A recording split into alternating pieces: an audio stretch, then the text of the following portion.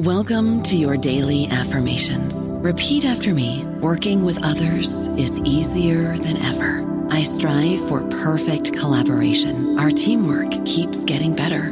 Yeah, affirmations are great, but Monday.com can really get you the teamwork you desire. Work together easily and share files, updates, data, and just about anything you want all in one platform.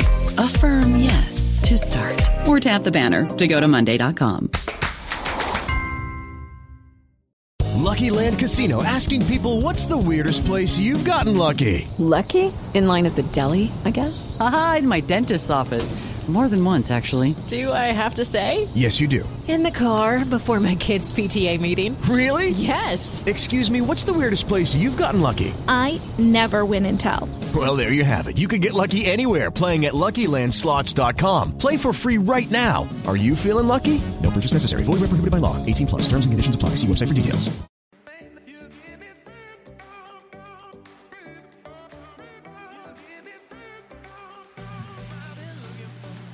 Welcome to the Capitalism and Freedom in the 21st Century podcast, where we talk about economics, markets, and public policy. I'm John Hartley, your host. Thanks so much for joining us today. Today, our guest is Mark Calabria, who's a senior advisor at the Cato Institute and former director of the FHFA. He, prior to that, was chief economist for Vice President Mike Pence, and prior to that was a longtime Senate banking staffer, working with Senator Richard Shelby and Senator Phil Gramm. He's also the author of a new forthcoming book, Shelter for the Storm, which is coming out in the first quarter of 2023, which you can pre-order today at Amazon. Mark, thank you so much for joining us. John, it's such a pleasure to be here. Well, Mark, first, I want to get into your background and what first got you interested in economics and FinReg prior to your incredible and fascinating career in policy. I think it really honestly goes all back to that change from undergrad to grad school. I finished my undergrad in the early 90s when we first started talking about jobless recessions, and it was the aftermath of the savings and loan crisis, real estate problems in New England, Texas, other places. And so I really entered grad school at a time, because it was a weak job market, so grad school looked like a great thing to do, and I was certainly interested in econ in general, but also in that environment of really talking about the most recent crisis. And it's really something that has kind of kept with me during my entire career, is thinking about the stability of our financial system, the impact of property markets on financial stability. I ended up most of my focus in grad school being on market structure, industrial organization. So I sort of have come to finance and economics more from a market structure perspective more than anything else, but certainly have come to this from that shadow of the savings and loan crisis, having an impact not just in our country, but on my career choices and on my life choices. Well, it's fascinating. I feel like there's a number of people in financial regulation and in sort of the monetary policy sphere who kind of have that industrial organization kind of background interest in how market microstructure works. People like Darrell Duffy and others coming to mind. So that's fascinating. So I'm curious, just moving straight into FHFA here, what is the FHFA? If you could explain to our listeners, and what's its role as a financial regulator? I know it came into being during the financial crisis when Fannie Mae and Freddie Mac were going into conservatorship, i.e., they were troubled with all these mortgages, distressed mortgages on their balance sheets. And I remember then Secretary of the Treasury Hank Paulson decided to put them into conservatorship. He fired the CEOs of these GSEs, and they effectively became they were put on the balance sheet of the government. I know FHFA also has a seat on FSOC, which is also a product of the global financial crisis. But could you get into a bit in terms of there's a lot there, John. There's a lot there, but could you give us a sort of history of the FHFA and what its mandated role is and what it's been doing? Happy to. And of course, it is the Federal Housing Finance Agency. It was created in 2008 Now, the history of this, I've had the fortune not only running it at one point, but being the primary drafter of the legislation that created it, that eventually passed in 2008.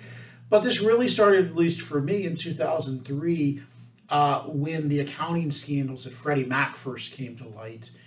And I was then working again on the banking committee for Senator Shelby. We started working on a reform bill 2004, and one of our takeaways, because it was almost really just shocking to think about just weeks before the accounting scandals at Freddie came to light, the then regulator, OFEO, the Office of Federal Housing Enterprise Oversight, had issued its annual report to Congress and had said glowing things about the accounting and the stability at Fannie and Freddie.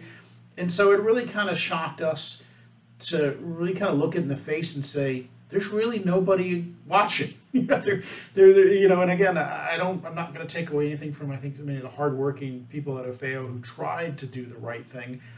But in the early 2000s, the regulator was really did not have the statutory tools it needed. It lacked many of the statutory tools that other financial regulators like FDIC had, and it was just politically outgunned. So our reform efforts began in 2003. There was a Shelby bill in 2004 and again in 2005, partly because it's hard to imagine the headiness of the housing market in 2005, where the view was prices only go up and great wealth-making machine, and so there was a tremendous amount of pushback. I mean, at least today you can suggest that prices go down and there may be stability concerns from housing. In 2005, were you to suggest such as I did, you were certainly looked at as an anomaly, if not crazy. So all that said, it was near impossible to get financial reform done on Fannie and Freddie in the years leading up to their failure, even though many of us raised that alarm bell, worked on legislation and tried to get it done. And then when the crisis hit, Congress had changed. At this point, Senator Dodd was chairman of the banking committee.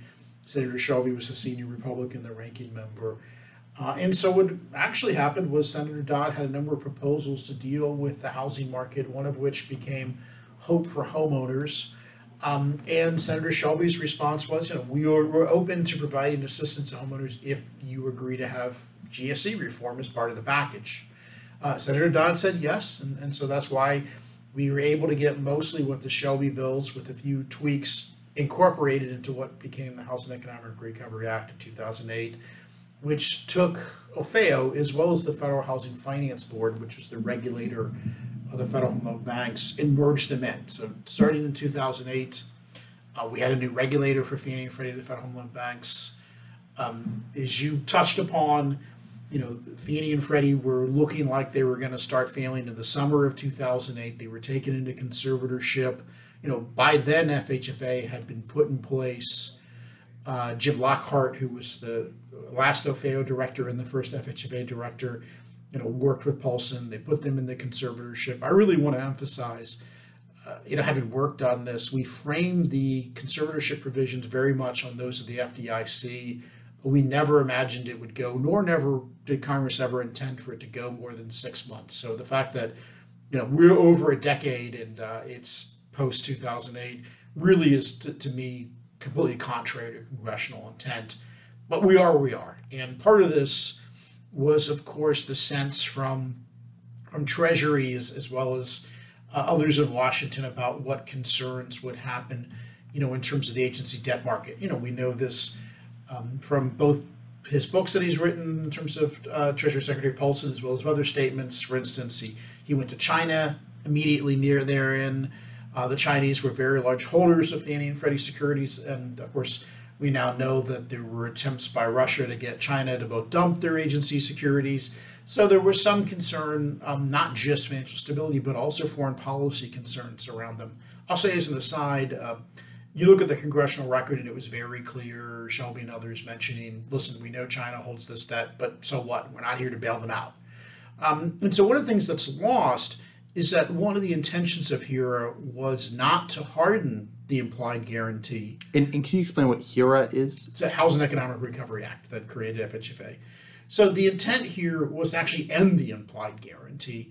And this is, a bit of a weird topic because, of course, implied guarantee almost sounds like a contradiction in terms. How can it be a guarantee if it's implied? So over the decades since Fannie and Freddie's creation, there really had become a perception that because they had a government charter, that they were backed by Congress. Of course, there is no explicit guarantee. There's never been a guarantee provided by Congress. But the financial market participants, who of course held lots of agencies, and it's also important to keep in mind, the agency debt market, Fannie and Freddie debt market, is one of the biggest in the world. And in fact, in 2020, there were more agency Fannie and Freddie, along with Ginnie Mae securities issued than treasuries. So this is really one of the biggest fixed income markets in the world. A lot of our financial institutions, even with the failure of Fannie and Freddie, there were over a dozen small banks that failed from losses on preferred shares in Fannie and Freddie. And were, the debt to take a loss, you would have certainly seen dozens of more banks fail. So you have a situation where you have two extremely leveraged companies with their debt held throughout the financial system. And of course, just as you later saw with Dodd-Frank, Title II of Dodd-Frank's Resolution Authority, there was a resolution authority created in 2008 for Fannie and Freddie, where losses could be and should be imposed upon creditors. But of course, that was not the choice that was made. And so you had them in conservatorship since then. The primary purpose of FHFA, of course, is to be a safety and soundness regulator for FHFA. It had, for Fannie and Freddie, it has somehow over time kind of taken, because of the conservatorship, has really kind of dulled the sense of being a regulator at FHFA. Because it's easier to do things via conservatorship, you just tell the companies rather than promulgating through rules and regulation. But you've also lost a sense of arm's length regulation. It's, to me, critically important for any regulator, not to get captured. Of course, it's just a reality that every regulator, whether it's the credit unions or the big banks or the Fed, there's a degree of capture at every financial regulator. And there's certainly, unfortunately, that at FHFA. And so part of this was meant to kind of create that insulation. But at the end of the day, the role of FHFA is to be the regulator for Fannie and Freddie. A lesser role by statute is to be the resolver of a failed GSE. And unfortunately, the day-to-day at FHFA has become to be dominated by the conservatorship. Got it. Well, I feel like it's been an interesting saga from autumn of 2008, Fannie and Freddie go into conservatorship. They've been on the balance sheet since, and there's been, I feel like, the saga. It's been 14 years. Discussions about the net worth sweep. There's still shares of Fannie and Freddie that are being traded and held by some hedge fund managers, and occasionally I feel like they go on TV, almost like an activist investor in some way, to suggest that there's maybe some reforms coming down the pipeline. And certainly, I feel like this was maybe in the after the election of President Trump. I feel like there was some of that who people who were over speaking their hand. But I totally understand what you mean by sort of capture too, because when I was working in fixed income asset management, it was interesting because, and this is in the post-crisis era, Freddie Mac and Fannie Mae securities were sort of thought to be risk-free securities. Of course, they're not, but but they were treated like that in the risk models, and what's interesting is in I guess some of this academic literature, there's all this discussion about how do we manufacture risk-free assets because we don't have enough. And what's interesting is I feel like in some respects Fannie and Freddie securities have sort of become. There has been a regulatory demand. I'll say as an aside, it's interesting. Post financial crisis, there was, a lot of criticism thrown at efficient market hypothesis and other things. And I'll say for my 7 years in the banking committee, I never once heard anybody utter the phrase efficient market hypothesis. Where I'm going with this is, I think one of the truly, to me, most dangerous academic notions that has entered financial regulation is this notion of a safe asset. There are no safe assets. It's, for instance, good to remind ourselves, First Pennsylvania Bank failed in the 80s due to its treasury holdings. Interest rate losses, of course, in its treasury holding. Nothing is risk-free. And the approach of financial reg where we treat certain assets as risk-free, I think, has been a disaster. It's certainly worth remembering that financial regulators pre-2008 treated Greek sovereign debt as risk-free. Of course, when they all knew it was not. But it's more a political process.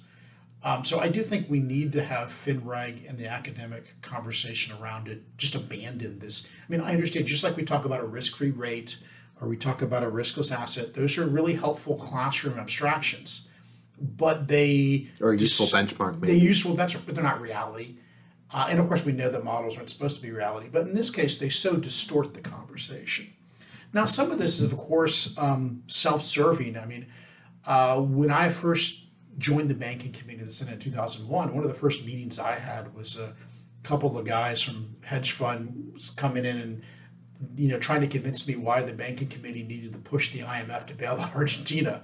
And of course, we're all familiar with the problems in Puerto Rico. One of my favorite stories from financial services history, if you will, is in the late 60s, Penn Central Railroad was one of the big banks. Goldman was their commercial paper underwriter. Because at that time we had the ICC, the Interstate Commerce Commission, which of course we thankfully got rid of, well, for railroads, all of their debt issuance had to be approved by the ICC. So you had a common perception that railroad debt would be backed by the government. And of course, that was the common perception with Penn Central. And of course, when Penn Central failed, it was not bailed out. And Goldman almost failed for the litigation on being sued for being their commercial paper underwriter. And so I really want to emphasize Congress has never created this implied guarantee behind Fannie and Freddie, but it's been created by Wall Street. It is you should rescue me. It's like the same argument with when Wall Street, gathered around to try to bail out New York in the 70s. It's the government. So some of this to me is just self-serving spin. Nothing is risk-free. Everything is bought with risk. If you're treating it as risk-free, you're not doing your job as a asset manager or as a financial regulator. And again, I recognize that so much of the market, and we know, for instance, that PIMCO and others heavily lobbied Treasury in 2008 to make sure that their agency holdings were taken care of. And I don't blame, everybody's got a right to lobby the government to cover their losses. The problem is the government steps in and does it all the time. And that's how we need, policymakers need to be held account that, you're not expected to honor imaginary guarantees that are on paper. Absolutely. And, it's interesting, speaking of sort of taking risk, I want to sort of move into, I think clearly the greatest part of your legacy as FHFA director, and that being the capital rule for Fannie and Freddie. Could you explain a little bit about how the Fannie Freddie balance sheets operate and how leverage works? Because I think there's a bit of confusion, I think, with Fannie and Freddie. People just assume they're part of the government, and even the question of balance sheet. So there's a division of views. The Congressional Budget Office, and you and I both worked on the Hill. The Congressional Budget Office is of the view that Fannie and Freddie are on the balance sheet, and of course the Office of Management and Budget at White House is of the view they're not. And so it is important to keep in mind there is no statutory guarantee of Fannie and Freddie debt. It's an assumption that government will rescue them because government has rescued similar actors in the past. And of course, unfortunately, the regulatory system that has built up by this, by the financial regulators has reinforced that view. And of course, the fact that the Fed uses agencies during, quantitative easing and other monetary operations reinforces that view as well. So part of the problem you do have is that the financial regulatory system itself, outside of congressional intent, has taken actions that reinforce the perception and the reality of assistance for FHFA. So rather than Fannie and Freddie. But so let's start with this premise. I mean, the real intent of HERA, the Housing Economic Recovery Act, was to from 2008. From 2008, it was created FHFA, was to create a regulator for Fannie and Freddie that would have supervisory powers and responsibilities on par with other financial service regulators. And so it was a sense of, well, like it or not, these are highly leveraged financial institutions. There need to be a regulatory structure to protect them. So one of that, of course, let me say aside, I like to actually think my biggest legacy that I hope to stick is simply getting the agency to see itself as a financial regulator. And unfortunately, I mean, you would see this, during my nomination process and some of my time there, where some of the press would characterize me as a housing regulator, stuff like that. And FHA is not a housing regulator. It regulates mortgage lenders. It's no more a housing regulator than FDIC is an auto regulator, simply because banks hold auto loans. But part of that narrative is meant to distract from the fact that it is a safety and soundness regulator.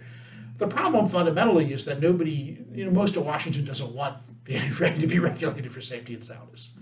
And there are no on-budget, statutory subsidies behind Fannie and Freddie. It's really just an attempt to, use implied guarantees and risk-taking.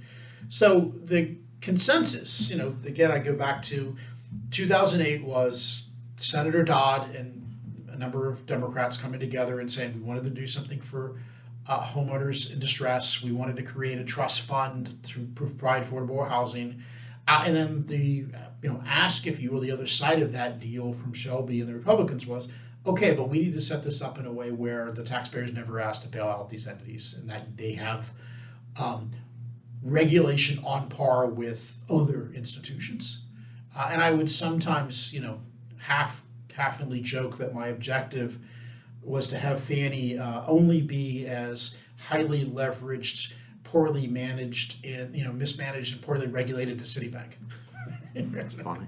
And again, because how do you get them to be on par? And so certainly, we started a system of just trying to get the agency and the entities themselves to see themselves as a large financial institution that need to be regulated on par. Because again, by size, Fannie and Freddie are multi-trillion assets. I mean, they are SIFIs in all but name. They're comparable to J.P. Morgan, Chase, Wells. I mean, again, if Fannie's not significantly important, nobody is. And so I guess the main difference is that their gains and losses are being transferred to the Treasury Department. They can be. They have been. They don't necessarily need to be. In fact, one of the other things that we set up when I was there was a resolution regime. We started doing living wills, like those done under the Dodd-Frank for the largest banks. We did this for Fannie and Freddie. This is OLA kind of the orderly resolution stuff that came out of Dodd-Frank. So we copied a lot of Dodd-Frank, but honestly, Dodd-Frank copied a lot of HERA. It took many of the things we did for Fannie and Freddie to apply to the large banks.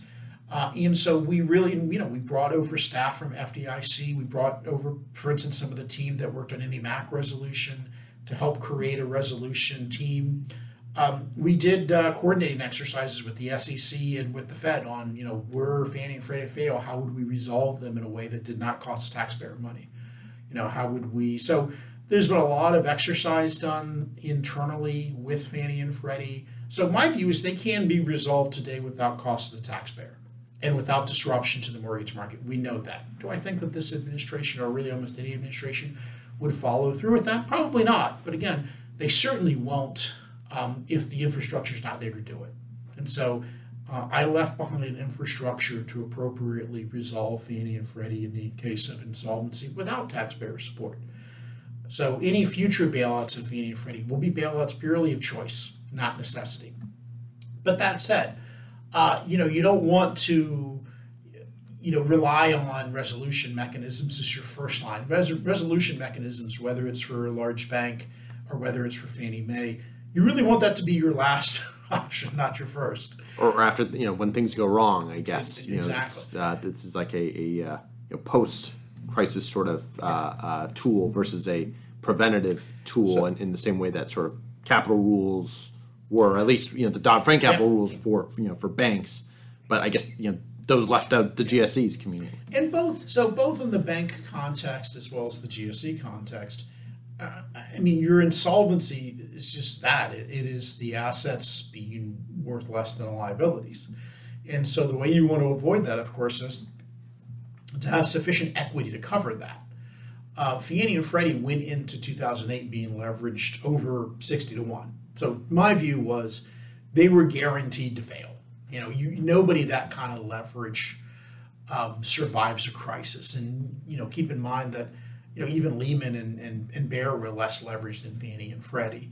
But again, going into crises at that levels of leverage, particularly when your assets are predominantly in a very volatile asset class like housing.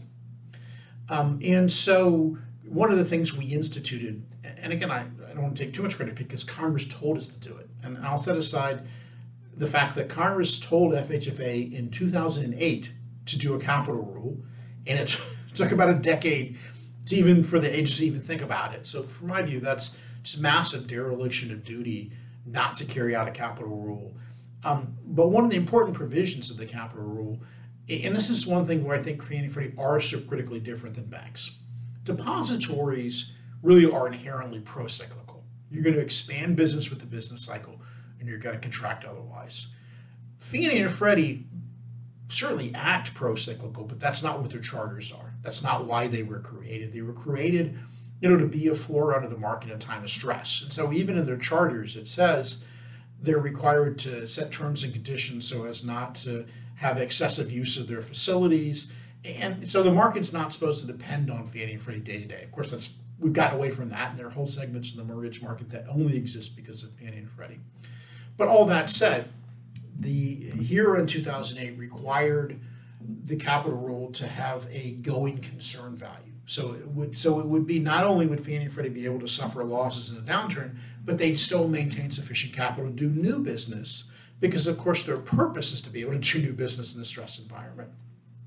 So I hope it sticks, but one of the things that I was working on was getting the companies and FHFA to essentially re-embrace the charters, to remember why Fannie and Freddie are here, and to get the companies to see themselves as these counter-cyclical firefighters rather than, the arsonist who shows up and burns the house. Or as I like to say, for those of our college listeners, the guy who comes over at the night of the party and is, the loudest guy at the party doing keg stands and such, he's not going to show up the next day and help you clean up. And you got to remember that Fannie and Freddie's role is to be the guy who comes by the next day to help you clean up, not the loudest guy at the party. And historically, they've been the loud guy at the party, the loudest drunk at the party. That's been them in the mortgage market. And getting them to understand and see, and getting them to realign their behaviors with their actual statutory mandate was a big part of what, and it gets at the fact that so much of regulation really is soft in a way. I mean, it's the culture around it, it's the expectations around it. And so really resetting a lot of that, I think, was important. For instance, we started corporate culture initiatives both at Fannie and Freddie, who in my view have historically had really broken corporate cultures. But part of it was they never really saw themselves as that counter-cyclical, firemen coming to the rescue. They never saw themselves as responsible for policing behavior in the mortgage market. So, a number of things we had to fix. And unfortunately, there are a whole list of things that are still unfixed at both companies and at FHFA. Now, prior to the capital rule, what was the leverage ratio that Fannie and Freddie were running? I remember when I walked in the door, it was 1,000 to 1. Right. So, which of course, you sneeze and you fail. So, I mean, there was pretty much no margin. So I am happy that I walked in the door, it was 1,000 to 1. When I walked out the door, it was about 150 to 1. Still too massively leveraged. We also were able to end the so-called sweep. There was a profit sweep instituted by the Obama administration in 2012 that really was meant to box in Fannie and Freddie, contrary to statute. I mean, there's nothing stopping the Obama administration from lobbying Congress and getting a new framework. But you really had this profit sweep that was meant to keep them in limbo, which again is completely contrary to what the statute is. So we ended the profit sweep. And the importance here was, if we hadn't done that in 2019, and I'll say this aside, there was no sweep during my tenure. We ended it, we formally ended it in September 19, but it was ended functionally when I walked in the door. If we hadn't built up capital, Fannie and Freddie would have failed from their COVID losses. So the fact that, you never get credit in DC apparently for regulator avoiding failures. Right. But we did. We built up capital, we got Fannie and Freddie focused, and they survived COVID, and they would not have if we hadn't made those choices.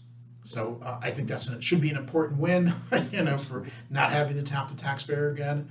But we also changed the mindset. So for instance, there are, there's a debate legally over this, but Treasury and many others are of the perspective that they have a extended line of credit to Fannie and Freddie that comes out of 2008. My view is the statute very clearly shows that those lines of credits have expired.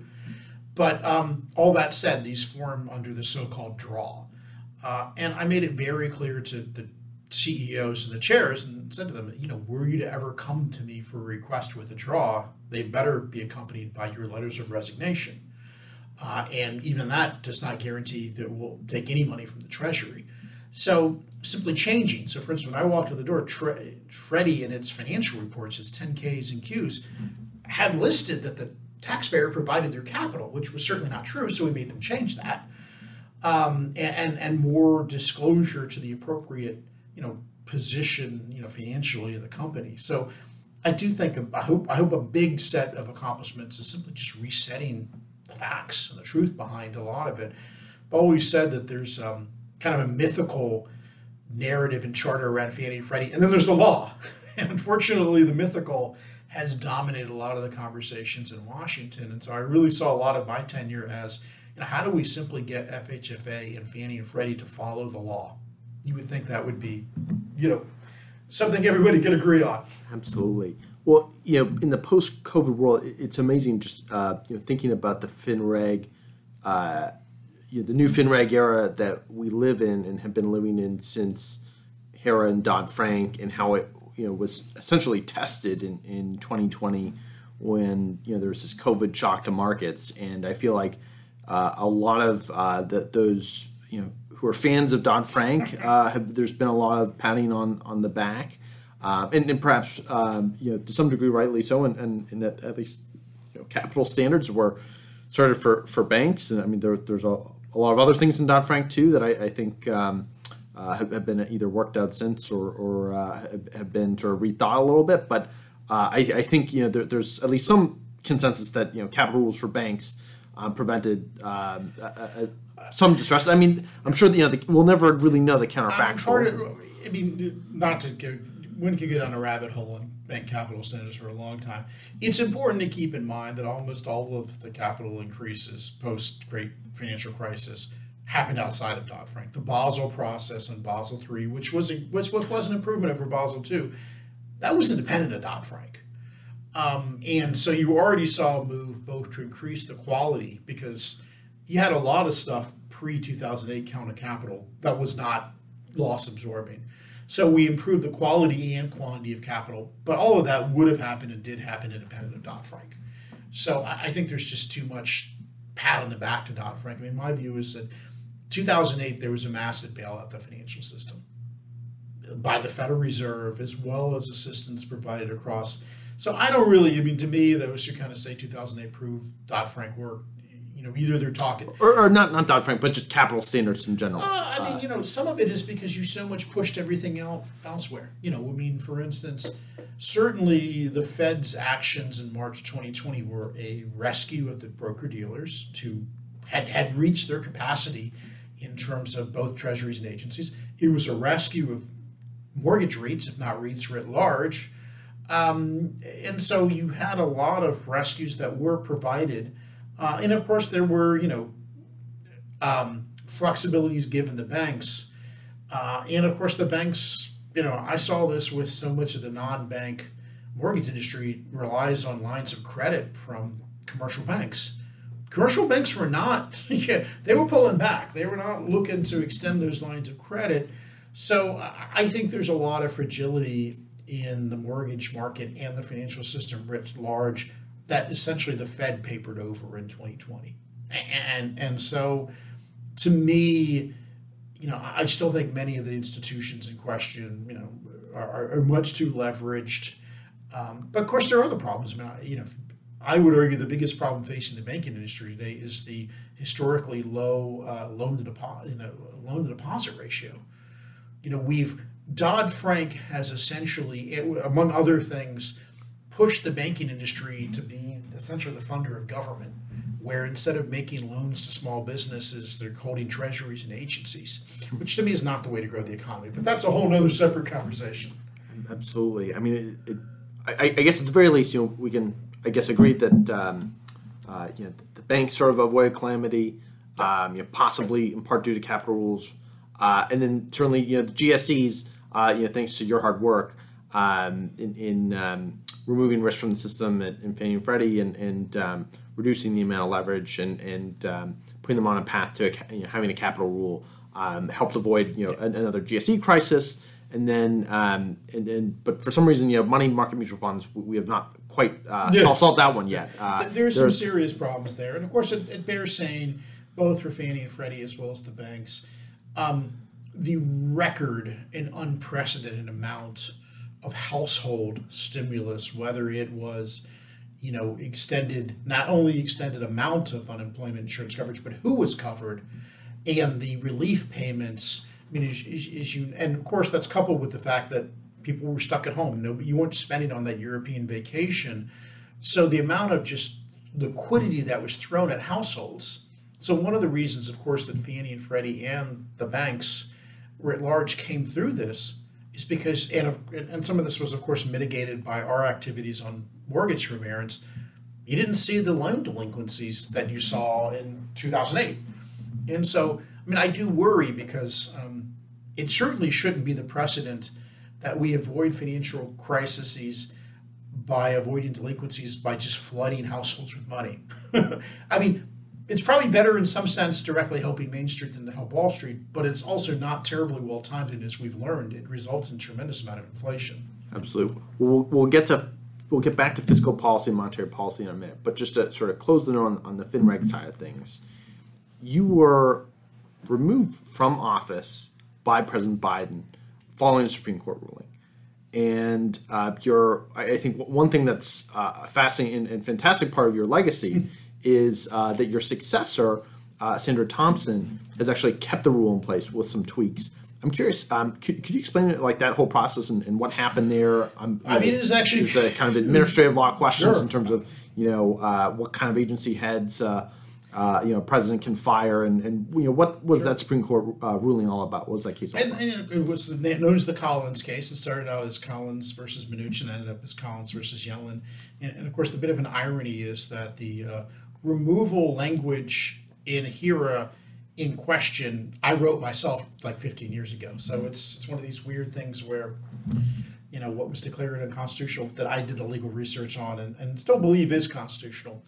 So it gets back to fundamentally whether you want to think of it as under unitary theories of the executive, but it really comes down to the constitutional requirement for the president to make sure that the laws are faithfully executed.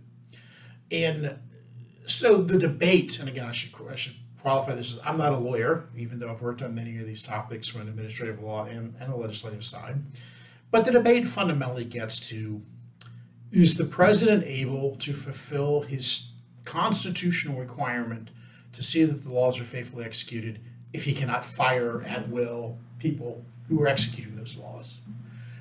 There's a school of thought, again, the unitary executive, that takes the view that it's simply the president cannot fulfill those responsibilities unless he's able to remove people at will. I'm not of that view, quite frankly. I mean, I understand it. I would say I don't think it's strongly grounded in the Constitution. It's not without grounding. There is an argument there. There is a logic to it, but it's not based on an explicit sort of the president should be able to remove who he wants. And certainly when we drafted HERA in 2008, it was very much within the norm of constitutional law, which of course has changed since then over the direction of independent agencies. And so the debate was whether the head of FHFA could be removed at will or whether it could only be removed for cause. And this is my disagreement with my unitary executive friends, is I do believe that an agency head who is not carrying out the law faithfully can be removed because that's for cause. So you have an ability to remove a person. And in fact, the irony is I was, in my view, largely removed for following the law. So again, the actual result of the decision. So you had a number of shareholders to Fannie and Freddie who sued after the Third Amendment. Here's the other irony: the case, when it started, was never about me. This was litigation that started before I was ever in place. It's litigation that goes back to the so-called Third Amendment profit sweep of 2012, and of course, that was signed by Ed DeMarco, who was an acting director. And it's generally accepted that acting directors can be removed at will. And I would go as far to argue that you never would have had the profit sweep in place had it not been but for enacting. My view, any permanent director would have pushed back on the White House.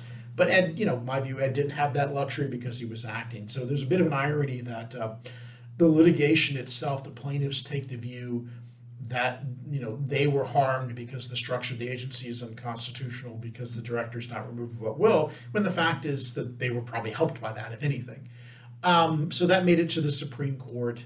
And this was, of course, following a year after the CFPB case that got to the structure of CFPB. And, of course, I think there are fundamental differences between CFPB and FHFA. But, of course, the court did not see it that way.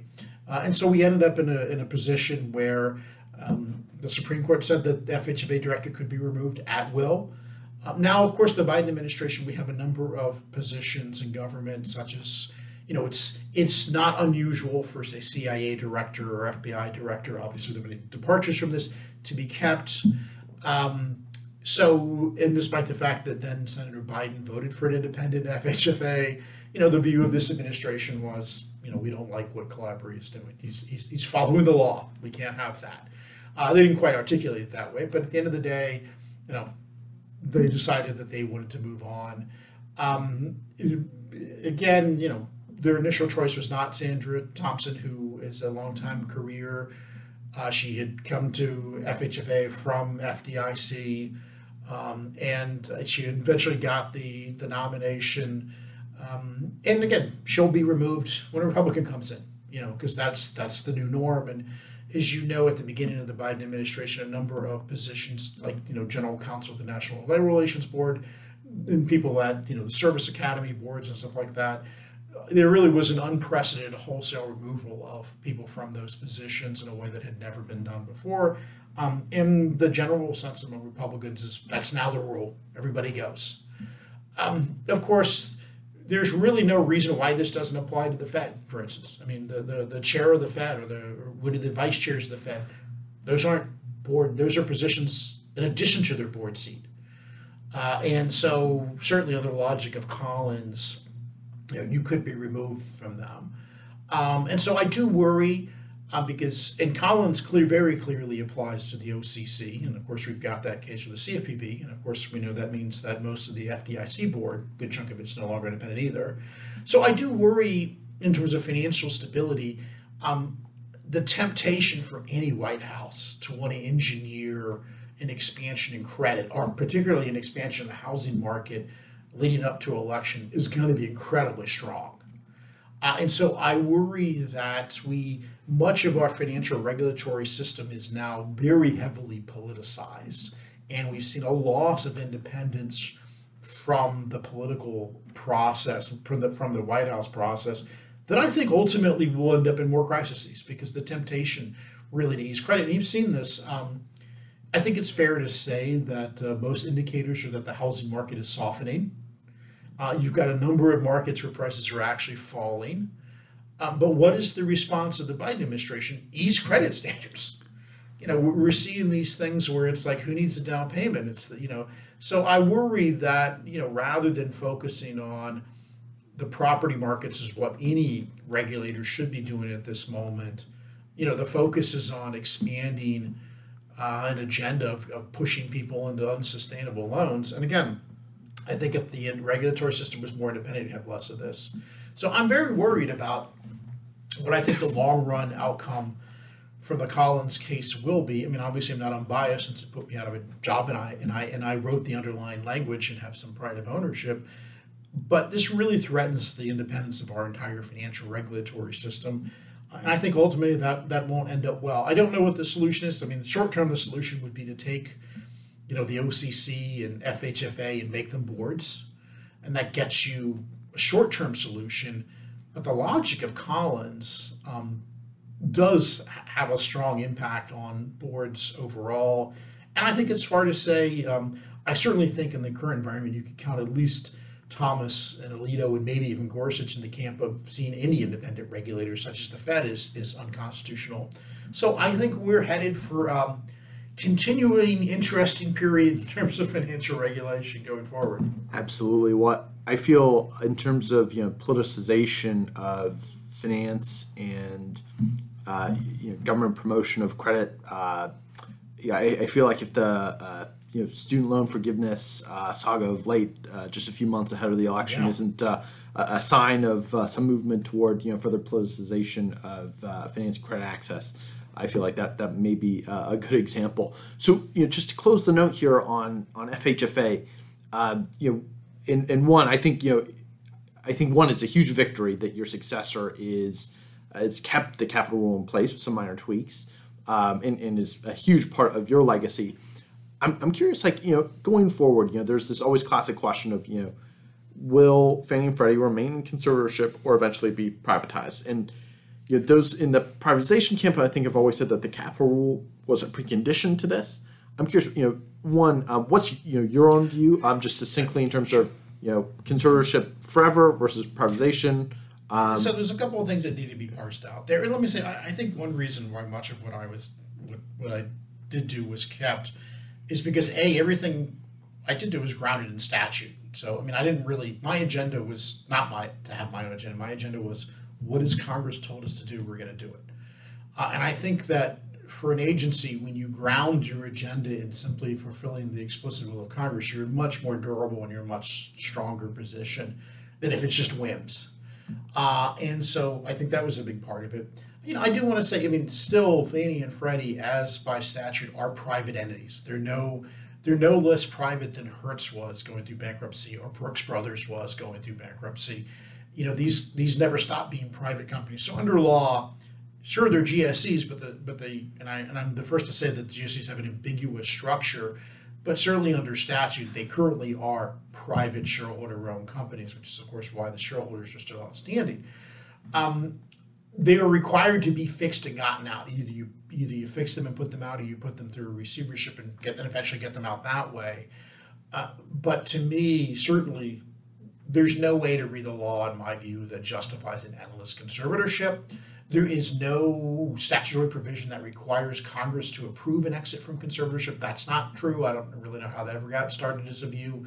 Part of this has been a back and forth where some asset managers and holders of agency debt have wanted to use the reform process to get an explicit guarantee not only on future GSE issuance, but also current GSE issuance, which would obviously be a massive windfall for these companies. And they've had a bit of undue influence, in my opinion, on the process, where they've delayed the process. So to me, 90% of the problem with Fannie and Freddie can be fixed if simply the existing agency and Fannie and Freddie all follow the law. The problem, of course, is that much of the stakeholder community in Washington doesn't want them to follow the law, because that would result in a less favorable benefit. And I should lastly say, because this is such a critical point, it goes back to where we started the conversation about market structure. 85% of the debate about the regulation of Fannie and Freddie is fundamentally about differences in market share among originators. There's a whole host of the mortgage industry that solely exists and solely profits because of the existence of Fannie and Freddie.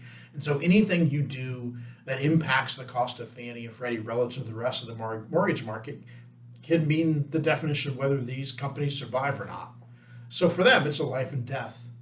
But at the end of the day, I never thought it was the role, because it's not the role of FHA and statute, to figure out what a non-bank versus bank share of the mortgage industry is. But unfortunately, so much of the conversation in Washington really is caught up with it's got nothing to do with expanding home ownership. It's got nothing to do with making housing more affordable. It's really all about relative market shares among originators. And I think that that's really muddied the waters. Until I think we get past that, you're not going to see fix to the system. So I should certainly end up maybe on a bit of a dour note and say, you're certainly not going to see Congress do it anytime soon. You're not really going to see this administration do it anytime soon. I think this is going to have to rely on the next administration to make a choice. And to me, the choices are going to be, perhaps in a little more than 2 years. Have we gotten through this housing cycle in a way that has not been massive losses? And that Fannie and Freddie are, prices are going back up, housing market, Fannie and Freddie are making money, and you get them out of a new conservatorship. And then I think a Republican administration would look at this and say, how can we do this in 4 years? And then if you can't, and Fannie and Freddie are losing money, then I think any Republican administration would look at this and say, well, receivership is what we've got to do, because you cannot simply trust a future administration of almost any party to have these entities in conservatorship where they essentially can be looted. Fantastic.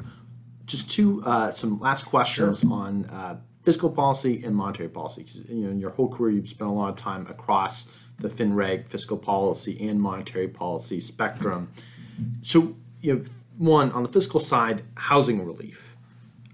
We've seen a lot of things since sort of the global financial crisis and Great Recession era. Housing relief, mortgage finance, for mortgage finance homeowners, rental units. We've seen one sort of regime. Then we've seen sort of another new one appear in this COVID-19 era. I'm curious, do you think that that sort of, and on top of housing relief, just in general, fiscal relief, transfers, stimulus checks, PPP, all these things, and even the infrastructure bills that we saw in the Great Recession era, which maybe were a little not shovel ready in Obama's terms. We seem to have forgotten all that. What do you think the big fiscal policy mistakes have been, and what do you think has gone well? I mean, the mistakes are probably easier to identify. I mean, first of all, the length and the magnitude. So, for instance, we had a shock, COVID, but it was pretty clear to me by June, July of 2020 that we were already seeing a strong recovery in the job market. So both from a monetary and fiscal standpoint, you should have been pulling back at that point. And to the extent that the monetary was also financial stability, I kind of put it this way, and I said earlier, that part of the monetary response was to assist, distress in both the Treasury and in the agency market. Well, it only takes a couple of weeks for, people to dump their MBS book onto the Fed. This is not something you need to do for 2 years. So I think by late summer 2020, we already should have seen a turn in the direction that both the Fed and fiscal policy was taking. Certainly having better targeted. I mean, I certainly don't think that higher income households needed the stimulus payments. As we also know, there were a rather large percent of households that were getting more, they were making more unemployment with the plus up than they were even working. And of course, in April, May, maybe we didn't really want them to work, but certainly by July. So I think, again, talking July 2020. 2020, yeah. So I was by 2021. There's no rationale. There's no real economic rationale for these approaches by 2021. We'd already seen most of the job recovery. We were in a strong recovery. People were through the worst of it. And again, we had some sense of what the light at the end of the tunnel started looking like. So I think most of it was poorly targeted. Certainly, the PPP approach of trying to keep people attached to their jobs made sense. I think there's some problems with PPP, but the overall approach was probably the right one. The overall approach with assistance was probably the right one, but again, not well targeted and lasting too long. But I think the things we did get clearly right was the approach, not just to mortgage assistance, mortgage forbearance, but the way that was done, across the board, where it really was forbearance rather than forgiveness. And obviously in the student loan space, we've now gone from forbearance to forgiveness. And so some of this really is, how do you make sure that these policies are targeted to the problem at hand? I worked, not only on the financial crisis stuff when I was in there, I worked on Katrina stuff when I was in the health response. And you see this kind of after every crisis where, if you can channel the old Rahm Emanuel, never let a crisis go to waste. This is the frustrating part to me, is that rather than focusing on how do we have policies directly targeted to the crisis at hand, where we can get people back on their feet, it's often used as a cover of how do we grab as much as we want for favored constituencies. And certainly that's what we've seen, and it's obviously extremely disappointing. And I think in the long run, for those who want to be able to build the legitimacy of a quick government response to crises, should really be concerned, because if the public looks at this and every crisis response just gets characterized by looting and theft and reward of special interest, and you're going to undermine the credibility and the public support for those things in the long run. So to me, again, too much, too long. And that's not to say the alternative was not nothing, because I think this is really the topic of my book, which is how can you provide a response? How can you have it targeted to the question at hand, and how can you do it low cost? So, for instance, during my time at FHFA, we provided assistance to almost 3 million households, and we targeted it in such a way and structured it in such a way that we recovered almost all the cost of it. So we didn't add to inflation, we didn't add to deficit, we covered it within the mortgage market, and we provided assistance targeted to those who needed it. So I think that hopefully that framework of the book can be adopted in the future and used not just in the mortgage context, but any context, because there is a right way and a compassionate way to do it, and then there's just the way we've always done it. Well, I'm super excited to read the book, and it's Shelter for the Storm. One last question, monetary policy. Any thoughts on the current inflationary environment, the Fed, and sort of global monetary policy reaction to it? One, do you subscribe to a certain view in terms of what were the sort of primary causes of inflation? Not something being debated enough, in my opinion. That's fair. And do you think the Fed could have reacted sooner, or how would you assess the Fed's overall response? I think the Fed has been way too slow on this. And again, my view is they really should have normalizing, not tighten, normalizing in the second half of 2020. It was clear we were through the worst of it.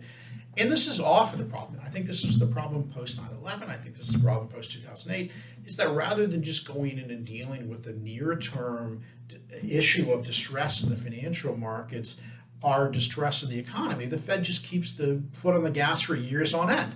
And then by that point, it's fed into asset prices, it's distorted the financial system. So again, often what should really be 3 to 6 months of assistance ends up being 2 to 3 years. And the Fed just repeatedly makes this mistake over and over again.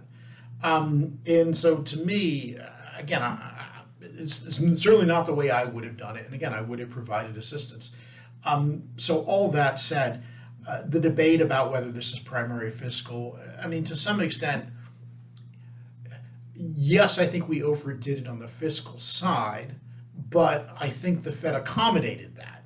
Had there been, the Fed certainly could have on its own offset all the inflation coming from the fiscal side. They chose not to. They chose to accommodate it. So to me, I think the kind of who's to blame here? And of course, the Fed bears some blame. And as you remember, certainly in 2020 and beyond, the Fed was some of the loudest voices for fiscal assistance. Go big, can't do too much. Yes, you can do too much. And so again, I think the Fed really kind of missed the ball here, and I think was extremely behind the curve. That said, we've started to see the last several months money growth come back to much more normal. And so looking at money growth, looking at other indicators, I do think we're getting a moderating of inflation. Do I think the Fed is going to be at a 2% target by the middle of 2023? No, I don't. But we may be 2024, 2025 back to a sort of 2%. But I think we, fingers crossed, may well be past the worst of it. But it's also certainly important to keep in mind people still aren't going to like 5% inflation or 4% inflation. So I think we've got a ways to get there.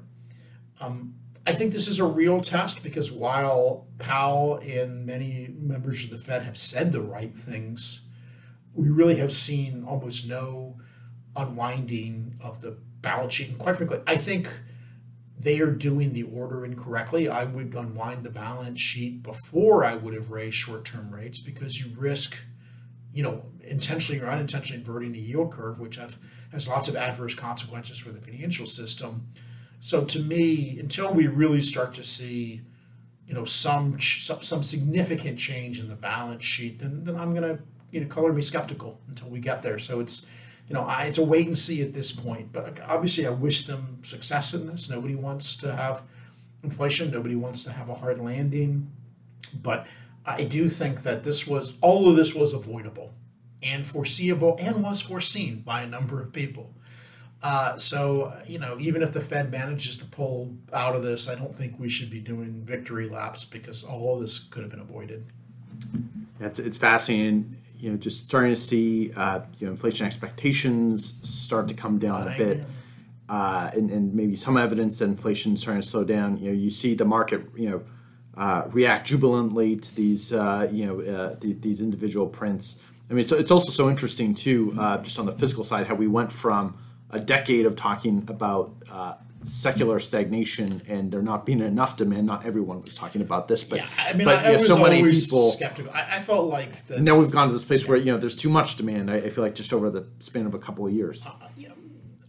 I think if you go back, you really look at the policies that were put in place in 2017, 2018, 2019.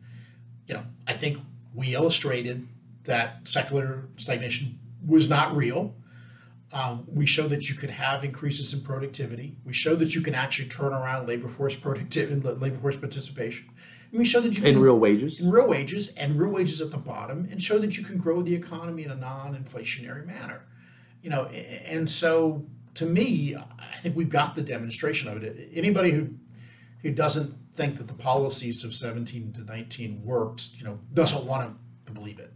It was the ARP and sort of successive fiscal bills layering on that sort of drove more the inflation side of things and the demand gain to where it's. And of course, some of this is just the misinformation and the economic illiteracy of so much of the conversation. The one that probably grates me the most is that, you had this entire campaign of trying to characterize the 2017 tax reforms as geared toward the rich, when of course they made the individual side more progressive.